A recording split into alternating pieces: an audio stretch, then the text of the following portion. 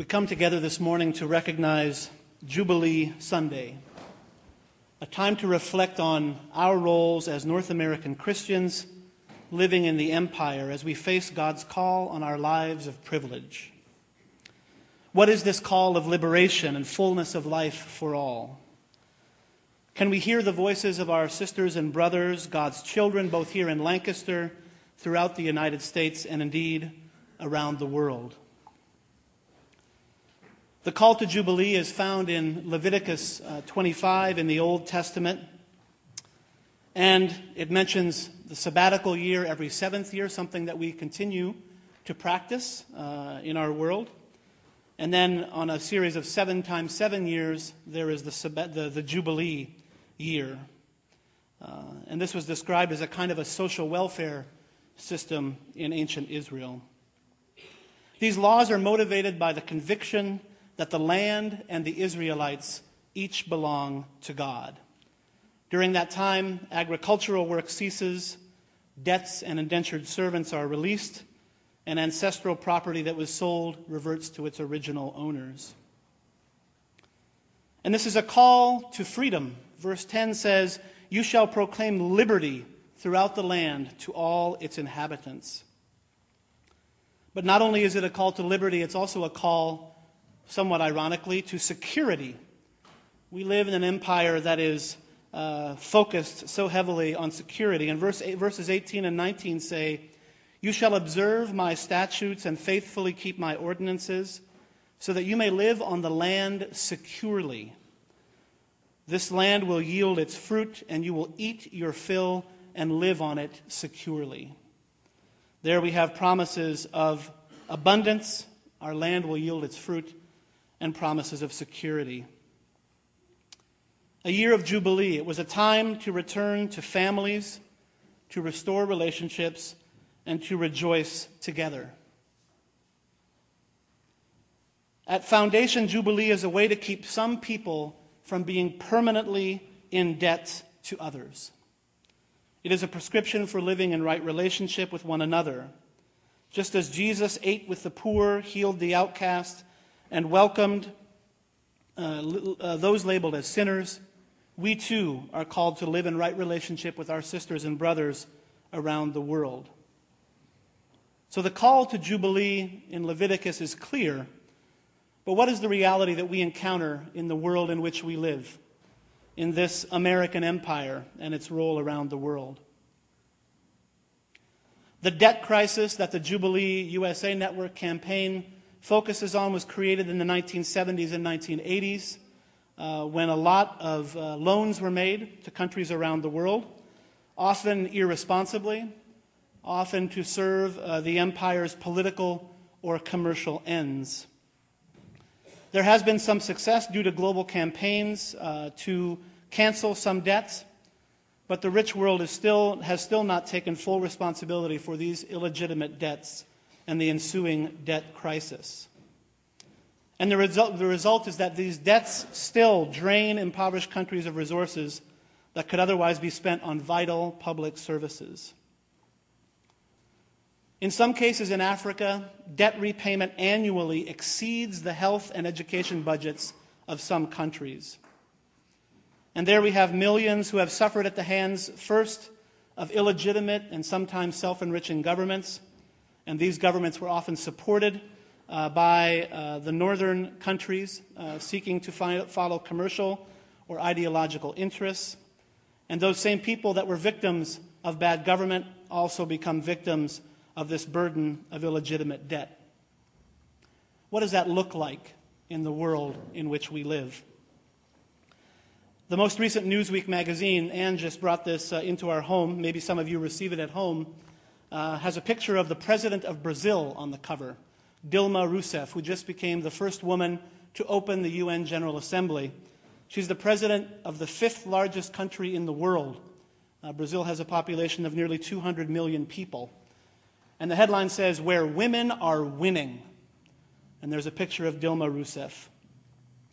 As part of this focus on women in this issue of Newsweek, there are 2 charts that are called the best and worst countries for women. And these ratings, this index is based on justice, the legal system, health indicators, education, economics, and politics, access to political office and presence in political office. The best places in the world to be a woman, I could maybe have you guess, but according to this index, the best place in the world to be a woman is the tiny North Atlantic island of Iceland. Canada, number 3. The only non-European nation in the top 5. You may be wondering where the United States figures. The United States did crack the top 10, number 8. The worst places to be a woman. Well, the country of Chad in Central West Africa is number 1 on that list with an overall score of 0 on this index. Canada has a score of 96.6 on this index, and the United States 89.8. Afghanistan is number 2 on this list with a score of 2. So Chad is deemed to be the worst place in the world to be a woman. Chad is one of these highly indebted nations in the global south, in this case in Central West Africa. I recently was doing some work in my job looking at literacy rates across some of the countries that we work in Africa. And while I knew this was true, it's all the more glaring to revisit it and see it again. The country of Chad, deemed the worst place in the world to be a woman by this index, has a female literacy rate of 12%. I wonder if all the girls and the women that are here today could raise their hands. Just raise your hand if you're a girl or a woman. I was trying to estimate about how many. So let's imagine there are 100 of you. So 12 of you would be able to read in Chad. Sobering indeed. In many countries that are facing heavy debt, there remain large gaps in life expectancy and poverty. And this includes, as we just said, a country like Chad. We sometimes say to ourselves that in a place like the American empire, or I'll add the Canadian mini-empire, that we give so much aid, we give so much foreign aid. What is the issue?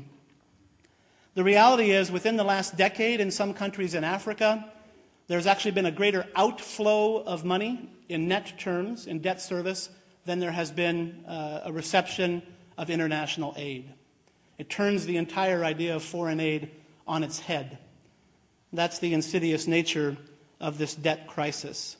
Now, there have been some improvements in debt cancellation over the last number of years, but still the larger problem remains. I had the privilege to be in Chad in May of this year, a country where MCC, Mennonite Central Committee, works on a program visit. I was there at the end of the dry season, and this is clearly a very challenging place for human settlement at all. And it's one of the toughest places, probably sort of climatically, that MCC sends people in the world. Water, therefore, as you can imagine, and food are significant challenges. Conflict is also a challenge in Chad. But at the same time that I encountered all of these challenges, I'm aware of some of the statistics about the country of Chad. I had the privilege to meet people who I would call heroic figures that work in the church in Chad. Those God has called by their names, who are working tirelessly for peace. I think of Pastor Yasa working at interfaith relationships between Christians and Muslims. People working tirelessly for health. I think of Madame Jikulum, who works with an HIV/AIDS clinic in the capital city of N'Djamena. I think of Samuel Dunia, who works at a school and orphanage in southern Chad. These are people who God has called by name, who are working for Jubilee in their own context, Chadian Christians, reaching out to those around them. World Bank studies indicate that countries receiving debt relief experience significant drops in child mortality and make strides towards universal primary education. Decisions made in Washington, D.C., and Ottawa, Ontario, and other northern capitals in this world can determine whether or not a child in Tanzania is able to go to school. As it relates to education particularly, there is an ongoing debt crisis which has had and is still having a severe impact on access to education. And I think of education particularly as we begin this new school year, an academic year for those among us that are studying. Education is recognized as a basic human right and is crucial in giving individuals, communities, and countries a route out of poverty, conflict, and instability. But today, 80 million children around the world never go to school. And a lot of that has to do with countries managing their budgets, managing their debt load, and again, not being able to fund critical services like healthcare and like education. So this is the reality in our world today. What then does God call on us to do faced with these debt traps and unjust global economic systems and institutions that continue to imprison so many of our sisters and brothers around the world? And to bring that sisters and brothers notion a little closer to home, one final reference to the chart on the worst places in the world to be a woman. Number 4 on that list is the Democratic Republic of Congo. Congo has more Mennonites than any country in the world except for the United States. So sisters and brothers, indeed, sisters and brothers of different degrees. As we read the scripture passages in both Isaiah and Matthew, we're reminded that we have certain privileges as we live in this world. The question is, how do we use the power that God has given us? We're reminded in Isaiah that I am the Lord and there is no other, and that God calls us by name, as God called Pastor Yasa, Madame Jikulum, and Samuel Dunia in Chad. How do we hear that call on our lives to work from a place of privilege in this world to address injustice and poverty? How do we use our privilege in the empire both to address poverty and economic insecurity at home here in the United States, North America, but also around the world? As people of faith, we are called to stand together on the side of the poor, hungry, and oppressed. And through our prayers and actions today, and indeed the postcards that we signed within the last several weeks, we can use our privilege of living in a democracy to raise up the voices of the most vulnerable through our advocacy efforts. We also send a message of solidarity to begin linking ourselves more deeply with sisters and brothers around the world. In the Isaiah passage, it's clear that there's this commitment and this call that our world belongs to God. And even in the Matthew passage, Jesus reminds us, give to the emperor what is the emperor's and give to God what is God's. And of course, we acknowledge that everything belongs to God. And so it's a call for us to address our entire lives, the way that we live. After we came back from our last service term with MCC and we're living in Ontario, Canada, I worked in the offices of the Christian Reformed Church in Canada. And I love the beginning part of what they call their contemporary testimony of faith. It's entitled, Our World Belongs to God. I'm just going to read a couple of excerpts from the preamble. As followers of Jesus Christ living in this world, which some seek to control and others view with despair, we declare with joy and trust, our world belongs to God. We rejoice in the goodness of God, renounce the works of darkness, and dedicate ourselves to holy living. As covenant partners set free for joyful obedience, we offer our hearts and lives to do God's work in the world. With tempered impatience, eager to see injustice ended, we expect the day of the Lord. We are confident that the light which shines in the present darkness will fill the earth when Christ appears. Come, Lord Jesus, our world belongs to you. The passage from 1 Thessalonians that Carol read for us refers to a deep calling to a faith that shows itself in action. God summons the people of Thessalonica to work for love and hope and to demonstrate that in their active faith. And today God challenges us all to stand up and be people of action, to inspire hope through these actions for so many of our sisters and brothers who have lost hope because of perpetual poverty and suffering. And in that passage in 1 Thessalonians, there are some interesting steps there. In verse 3, we see this idea of work of faith, labor of love, steadfastness of hope. A work of faith, we must step out in that faith. A labor of love, what is our motivation that calls us to step out? And steadfastness of hope. That is encouragement to not be discouraged, which is, of course, a very real and present danger faced with so many challenges in our world. And how are we to do that? Not in word only, but also in power and in the Holy Spirit with full conviction. Not in word only. We need to move to action. But also in power. We need to move out with assurance in what we do. And in the Holy Spirit, which is God manifest with us, with full conviction. God calls us to a faith of action that moves in action. The vision of Jubilee calls for the building of right relationships between communities, peoples, and nations.